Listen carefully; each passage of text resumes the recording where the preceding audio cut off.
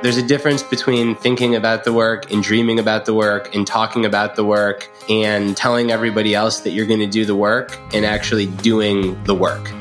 Today, we are going to talk about dopamine, its ability to promote motivational drive, to promote wanting something.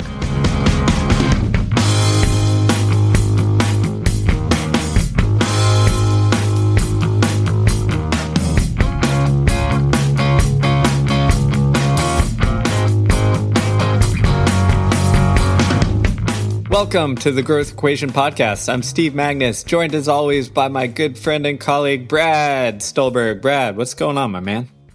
Not so much, Steve. Looking forward to being here today and having a conversation on what I like to call cheap dopamine, even though as we get into the conversation, we'll see if that's an oversimplification. But yeah, how are you? I'm great. You're telling me we're going to get our dopamine fix, man. I'm ready to play the slots. That's what it's all about. So all is good over here, ready to play some slots and get my fix. But if you don't just want the cheap dopamine hit and you want something that is lasting and sustaining, well, you can head on over to our books. My latest, Do Hard Things, Brad's latest, The Practice of Groundedness, to get stuff that is going to nourish you intellectually, emotionally, and psychologically for a long time. And if you feel like these conversations provide lasting nourishment, the best way you can support us there is head on over to our Patreon, which is patreon.com/growth equation. And you'll get all sorts of cool things like a copy of our next book when it comes out, signed. So check it out. All right. I like how you did that there, Steve. Well done. So I said that cheap dopamine is an oversimplification, and let's just start there. So dopamine is like the neurochemical of the day. Everybody wants to talk about dopamine. And neither of us are neuroscientists, but both of us have done a fair amount of research and reporting on how the brain works.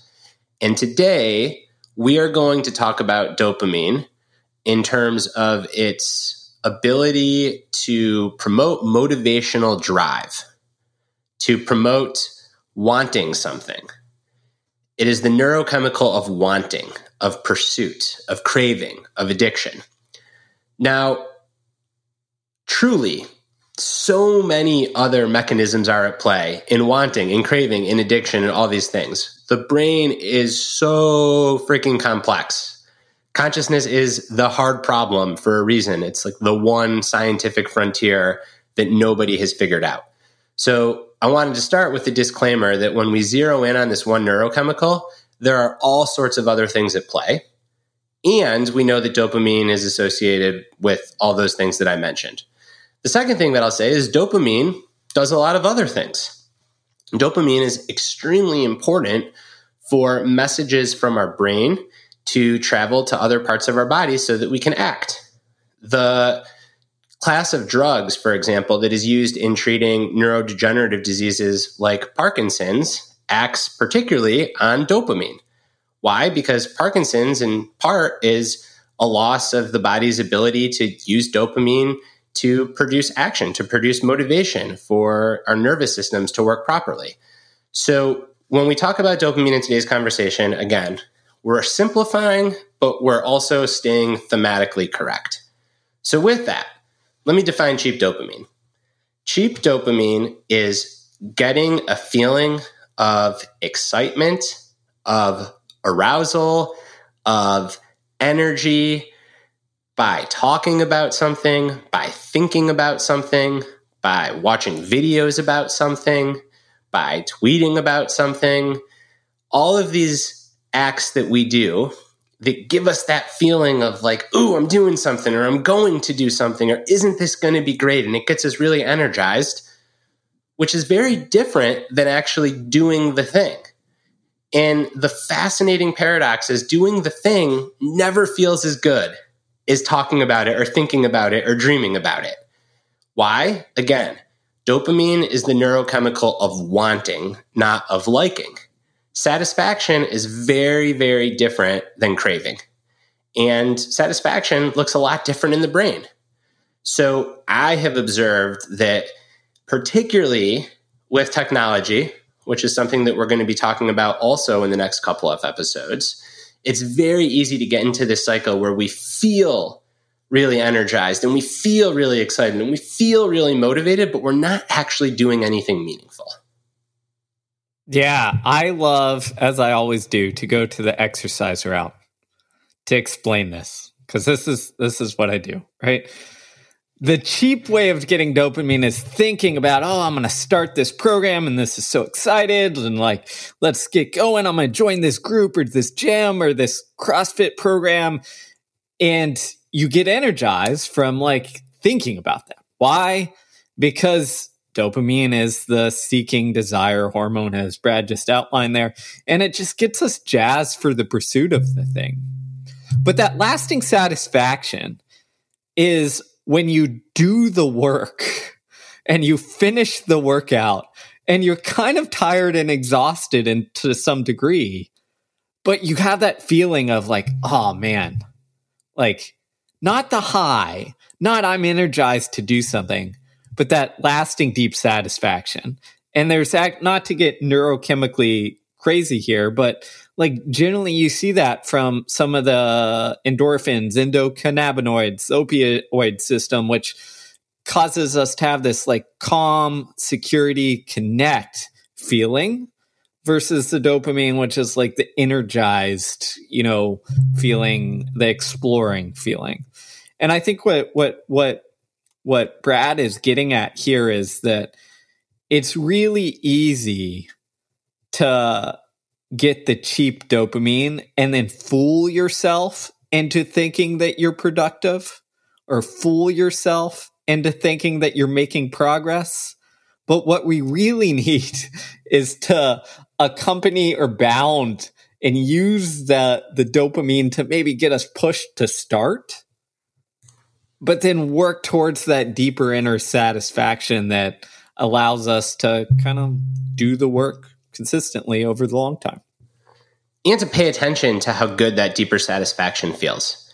So something that I've seen in myself, I've seen it in the clients that I work with, and I've seen it in my friend group, and really pretty broadly and ubiquitously I hear about this, is when you spend a lot of time during a day or a week in that cheap dopamine cycle. So maybe you're posting on social media. Maybe you're not on social media at all, but you've got these to-do lists and you're just like writing to-do lists and making new to-do lists and you're taking care of like the smallest things. Maybe in a traditional workplace setting, you're like cranking through your inbox and you're staying really on top of responding to everything. So you're doing like these activating things that foreshadow something to come in the future that you can get excited about and you can want. And at the end of those days, most people, myself included, we don't really feel satisfied. We don't feel like we've been productive. I talked to a lot of my coaching clients with kids, and they're like, I feel myself being less patient with my kids at the end of those days because I feel like I still need to work. Like I didn't really do anything. Now, contrast that with the feeling from when you actually sit down in an undistracted state and you work on something and you give it your all for 1 to 3 hours. Or you have a really deep, meaningful conversation with someone. Or in Steve's example, instead of just like talking about the workout plan, you've actually been doing it for 2 weeks. And it's like the afterglow of having a great workout or writing an op-ed or creating the pitch deck or prepping for a meeting, you name it.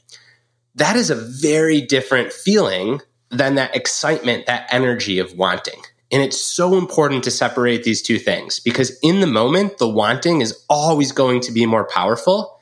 But at the end of the day, the feeling of satisfaction, I think, is the one that leaves us feeling better and more fulfilled and more nourished. The other quick example that I'll say that, we're pointing at this truth from all these different angles that hopefully resonates is someone once told me that writing is a lot like running.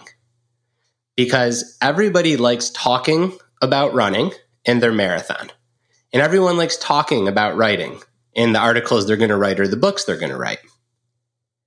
Everybody loves having run at the end of their workout, and everyone loves having written, producing a piece and being done with it. Nobody actually likes running or writing. And I think that that is the jump that so many people need to make in various areas of their life. We can like the thing, we can like talking about it, we can like that feeling of energy, but actually getting started on the thing is often kind of a letdown. It's not as exciting as thinking or dreaming or tweeting about it. We actually got to do the freaking thing.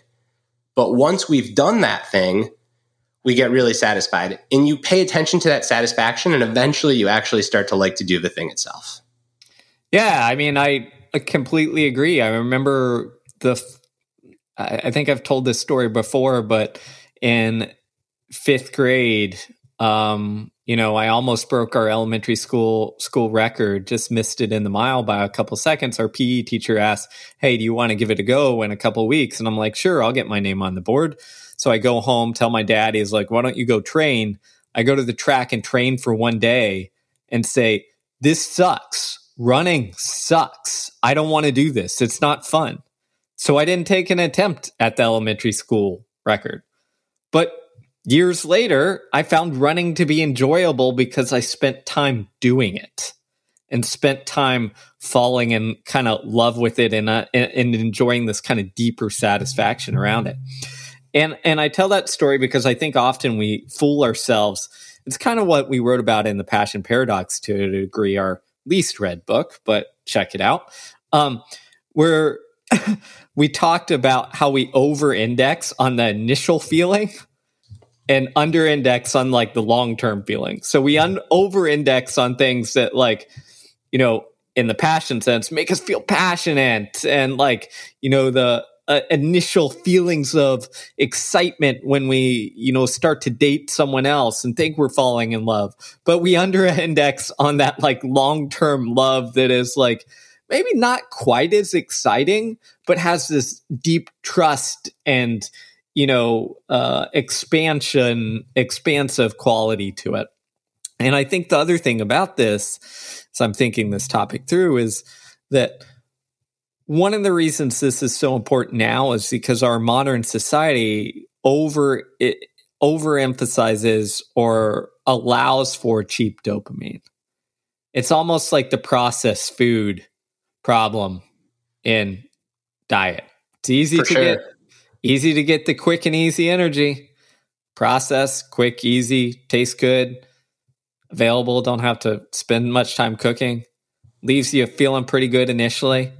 But over time, it harms us, essentially. Well, now we have data. Ultra-processed food harms us. I think it's the same when we look at the cheap dopamine phenomenon. It's a lot easier tweeting about the workout. It's a lot easier posting a video about, having your shoes lined up or you lifting one weight and then going home, whatever it is, versus actually sitting down and doing the thing and kind of falling in love with that process. Yeah, it's ultra-processed content, ultra-processed motivation, ultra-processed hype speech, ultra-processed dreaming. And I think that this comes down to just knowing this about yourself and knowing that it's part of human nature and not judging it, but really being aware when you are getting caught in a cycle of doing things that are periphery to the work or to the main thing you want to do instead of the main thing.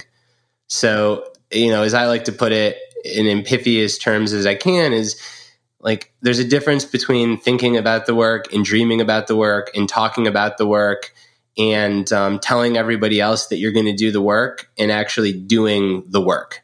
There is a difference between getting really excited about falling in love versus being in a long-term relationship. There is a difference between getting the promotion or thinking about when you're going to get the promotion and actually doing the hard work that the job entails. And it's human nature to get caught up in the cheap dopamine, the thinking about it, the getting excited for it. And it's just about realizing when you're in those traps and then getting yourself out of them by coming back to the thing itself. Last thing I'll say to be really explicit, in case there are any neuroscience people out here, we need the dopamine. Like Parkinson's disease, it's not available and it's a degenerative, debilitating disease. Like we need dopamine to motivate us to take the smallest actions. So it's not that thinking, dreaming, and talking about things are bad. That helps us to get motivated. It's that when we get caught up doing that and we mistake doing that, or we overshoot the target, or we do that at the expense of the thing itself, that's when it becomes problematic. Yeah, and the way I like to frame it to clients I work with is if you think about, dream about, like do all that stuff over and over again, it's almost like you convince your brain like, oh, we've already done it. You know, and your brain goes, okay, well, like we've done it. Like we're good. We don't have to, we've gotten everything out of it that we need. We don't have to actually do the freaking work. It's almost like it's not quite this, but I think the analogy works. It's the checklist phenomenon where you put all your easy stuff first to make it feel like you're making progress. And you're like, oh, look at all these things I did. And you put the actual hard things that you need to make progress at the bottom of the list and they never get done. So you create the appearance of progress without actually having meaningful progress. And what we're trying to say here is like the dopamine matters. Like it's there in everything. We can't, I know dopamine fasts are trending, but you can never fast from dopamine. It's always there in our environment, even if we put away our phones and computers and other things. It's just part of being human, right? And having that important neurochemical.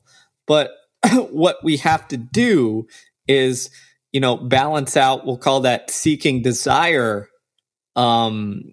system that is always on, always activated and has an environment ripe with that. We have to balance that out with the kind of satisfaction, calm, connect, security system. And we tend to underdo that part and overdo the seeking desire system. So I like to look at it as how do I turn up the knob of that satisfaction so that I remember like, oh yeah, doing these workouts week after week, month after month, like it doesn't leave this excitement, but it leaves this kind of deep satisfaction. Writing a book, like doesn't often when you're done, you don't feel excited, but you look back and you have this deep satisfaction of putting hard work into creating something that is, hopefully new, exciting, and or going to help somebody. And the last thing that I'll say on this topic that I think is important is when you look at addiction, you actually get the exact opposite result. And that's worth paying attention to because that's what can help somebody get out of an addictive cycle, or at least be a step towards getting out of an addictive cycle, which is at the end of the thing, you don't feel satisfied or fulfilled. You feel kind of like empty or hollow or like, man, I really needed that thing, but I just did it. And like, now what? So you often see in people that struggle with addiction, both of our favorite books actually is The Biology of Desire by, is it Mark Lewis?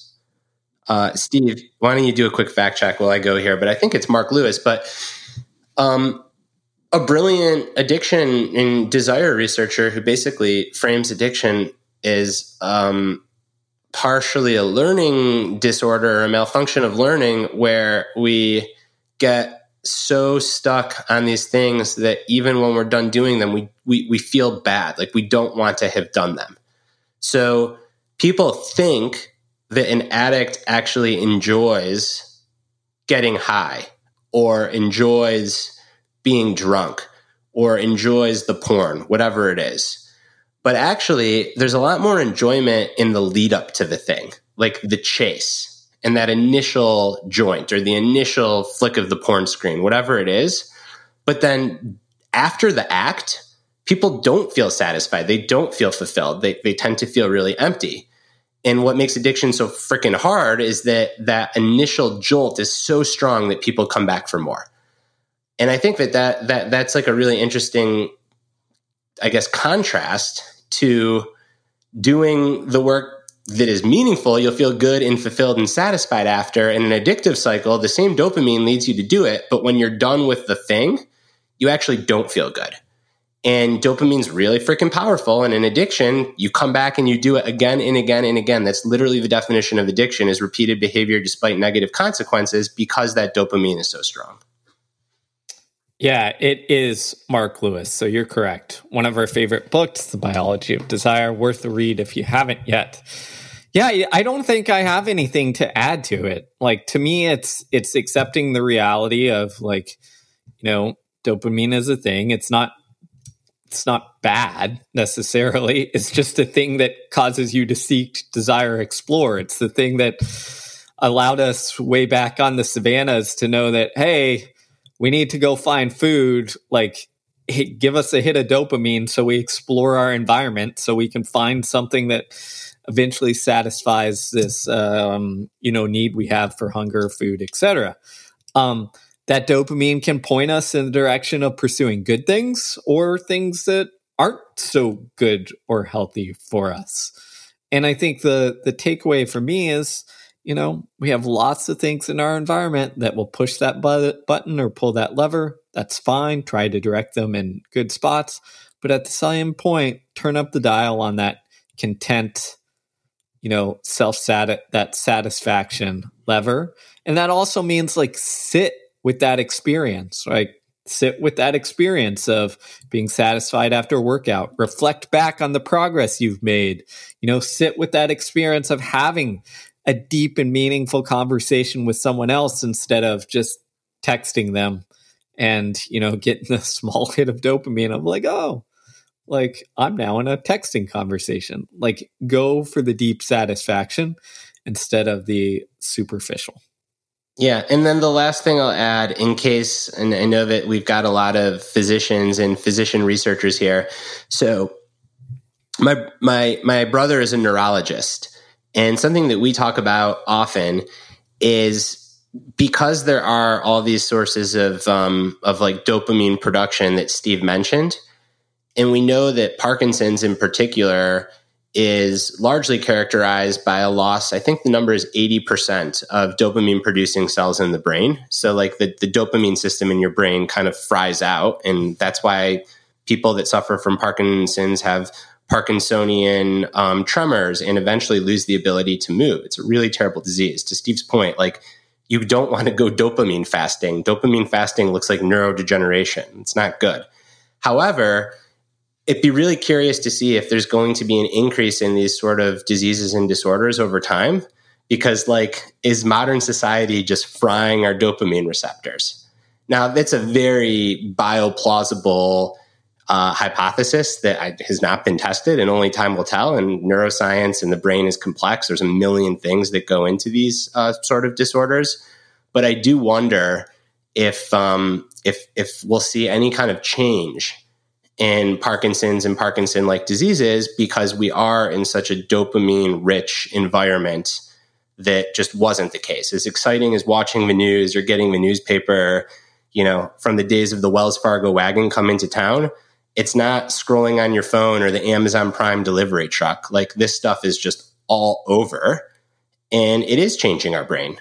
And it will be interesting to see what the results are over time. Yeah, that's one for the speculation place, but I think there is. I mean, it's obvious, kind of like, we'll go back to the food analogy. We have now seen the results of our food environment shifting and changing, and they aren't too pretty.